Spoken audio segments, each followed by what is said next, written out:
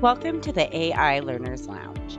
I'm your host, Cambria, and this is a podcast where AI meets learning and development. From exploring how AI facilitates individual learning to understanding its integration into broader organizational strategies, we tackle it all. Every episode brings fresh perspectives, innovative ideas, and actionable advice for those looking to weave AI into the fabric of the modern learning experiences. Join me as we navigate the intersection of technology and human potential right here on the AI Learner Lounge. Hello, and welcome back to the AI Learner Lounge podcast for episode 19. Now, this is our last episode before the Christmas holiday, so it's only fitting that our theme this year is the gift of continuous learning with AI. Now, we hear a lot about content generation and optimizing our learning and development workflows with AI, and that's for good reason.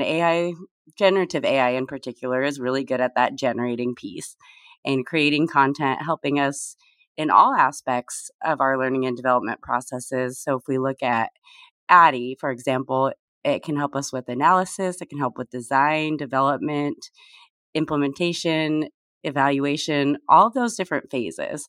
So it can save us time and give us better data analysis and really help us focus on the more important things. So a better process should also lead to better outcomes and return on investment. But the true gift that AI gives us is for our learners. Now, there's two perspectives for this. The first is architecting experiences that leverage AI, and that really delves into our role as learning and development specialists. And then the second is more self-directed learning with AI. So when we look at architect experiences, that requires us in learning and development not just to be AI literate, but also AI fluent. So AI literacy is something we hear about a lot, and that's really understanding AI and the different modalities, being able to use them in our workflows. But when we have AI literacy, we might have that basic understanding and be able to use the tools, but we might not be able to leverage them to their full abilities. So that's where we get into being AI fluent and understanding all the different large language models out there, like beyond ChatGPT. There's Claude, we have Bing that uses GPT-4, but it has its own nuances. There's now Bard that has Gemini in it. So it's really understanding how these tools work and beyond just large language models, other AI too, and being able to adapt when needed. So if ChatGPT is down, if you're AI literate, you might be able to work in that system, but you might not necessarily know what to do when your tool of choice goes down. Do you wait, or is there another one that can get the job done? And that's where that fundamental understanding of the ins and outs of the different systems, especially when it comes to learning and development processes and learning in general, is really important. So having that AI fluency is how we can design learning experiences that use AI to support our learners. So compared to our workflow, it does take more effort. The tools usually have some cost to it, and there's a little bit more risk to manage too.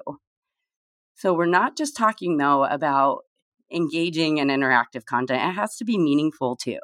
So that means integrating our adult learning theories and our best practices. So we could talk about getting feedback that's tailored to performance for our learners, or providing opportunities for authentic practice. For example, when we talk about soft skills, not just clicking through branching scenarios, but actually giving them the opportunity to practice those conversations with a tool that's tailored to their circumstances and how they'd be using those skills. So episode 9 of our podcast, it talked about the ultimate soft skills sandbox. So I won't get too much into the how here, but I do encourage you to check that out because there's a lot of different aspects that we can use for that. But the key to understand is really that for learning and development, when we talk about AI, we need to know it well enough to be able to evaluate a challenge that our learners might have, find an appropriate way that AI could help, and use it in the learning experience itself and effectively manage that risk. Now, the second way I mentioned that AI gives us the gift of continuous learning is through self-directed learning with AI. Now, self-directed learning with an AI tool like ChatGPT, it gets a lot of flack. And we hear a lot about the challenges that it brings for our learners, right? Because it can make stuff up. So it's impossible. It can't teach. Or we might hear that, yeah, but it doesn't understand the context of the situation. So there's a lot of different reasons why it won't work. That's what we hear a lot of. But the thing is, it can work if we set it up in the right way and make sure our learners are ready to use it for that. So almost every risk that AI gives us can be managed, and almost every issue that it brings has a simple workaround. And really what it starts with is basic AI literacy for our learners. And that means being able to understand how to best use AI and what the capabilities and limitations of the tool that they're going to be using are. And then within that, there's also that basic understanding of how to prompt. Now, prompt engineering through a large part of the year, it was a hotly talked about topic because it seemed like it was going to be this brand new career and very lucrative. Now, I don't know if that's the case or not, but it really is a fundamental skill when it comes to AI. So our learners, or if you're the learner using AI, we really need to understand how to use the tool and collaborate with it so that it can be a learning partner. And it could be an on-demand coach. It might be a tutor. It can be a mentor, really depending on the situation and what it is that our learner needs from it. But the benefit is that it's available 24/7 and you can access it anytime. But the prompt is really what sets the stage for that entire interaction. So that's where that piece becomes so important. If we look at how it can be used, for example, I use it a lot with coding. So I do have a basic skill level. I used to be the administrator for a web-based knowledge management system, and I'm pretty well versed in HTML and CSS and very basic JavaScript. So with AI, this is one particular space that I've been able to leverage it in for my own learning and a lot of the work that I'm doing to create new web tools. So sometimes I don't really want to learn. I just want to ask it to do it for me. And that works too. AI can create the code for me. I'll look it over, test it. There's not a lot of learning happening there. It's really AI augmenting my work and me being the human in the loop. But there's sometimes where I do have an interest in learning. And that's where I can adapt and have AI adapt to through my prompt. So, for example, with JavaScript, instead of asking it to give me the code and me try it out, I can give ChatGPT or the AI I'm working with my code. I can ask it to help me troubleshoot and ask for an explanation of why. And then if I don't understand, that's really where the power of AI comes in because I can follow up. It's not just one answer that I read online or a message that I've sent somebody and they've sent me back. I can get an immediate follow up on that. Same with if I get stuck on creating a code. I can just put it in ChatGPT and ask, hey, what do I do now? Or I'm having a problem with this part. What should I do? Now, if I wanted to practice more, I could also do that with AI and create a challenge or scenario for myself and then get that feedback that I'm looking for, test it out on my own and see how my coding's going.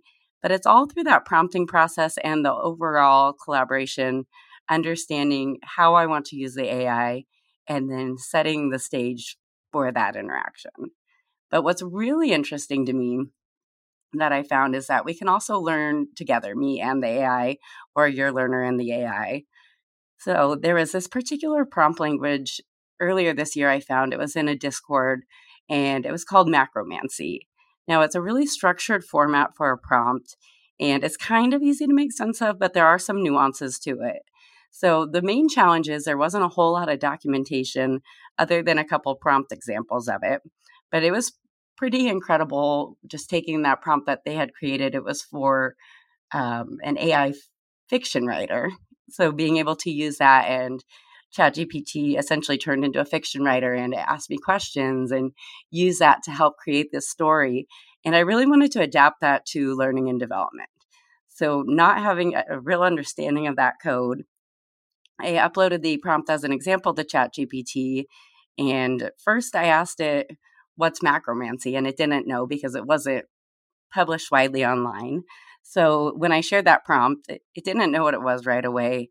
And then I explained to it that This is a coding language I found on a Discord. I gave it some details about how the prompt worked and shared what the prompt was. And then I just asked it to walk me through it and how it operates. So with my explanation, it understood the context and it was able to walk me through that.